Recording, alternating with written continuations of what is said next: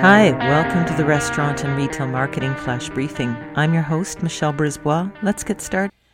The research firm Technomic recently published Canadian food and beverage takeaways and looked at Canadian menu trends from the second quarter of 2021. Here are some major themes that we're seeing.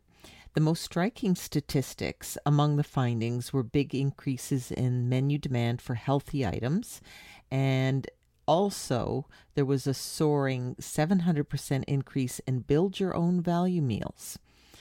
They also noted that menu item counts are down 9%, and that's comparing pre-pandemic menus to today, which is late summer 2021.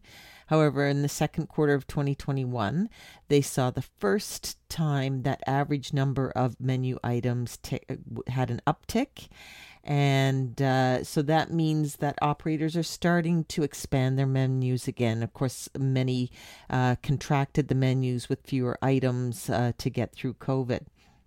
There's a health halo, especially plant-based food and beverage are trending extensively. Oat milk up 133%. Plant-based beef is up 65%. Comfort is a big trend. Cavatelli is up 64%, those pastas. Chicken thighs are up 57%. And value and variety continue to be major traffic drivers, with value meals up 12%. Build your own value meals up 700%.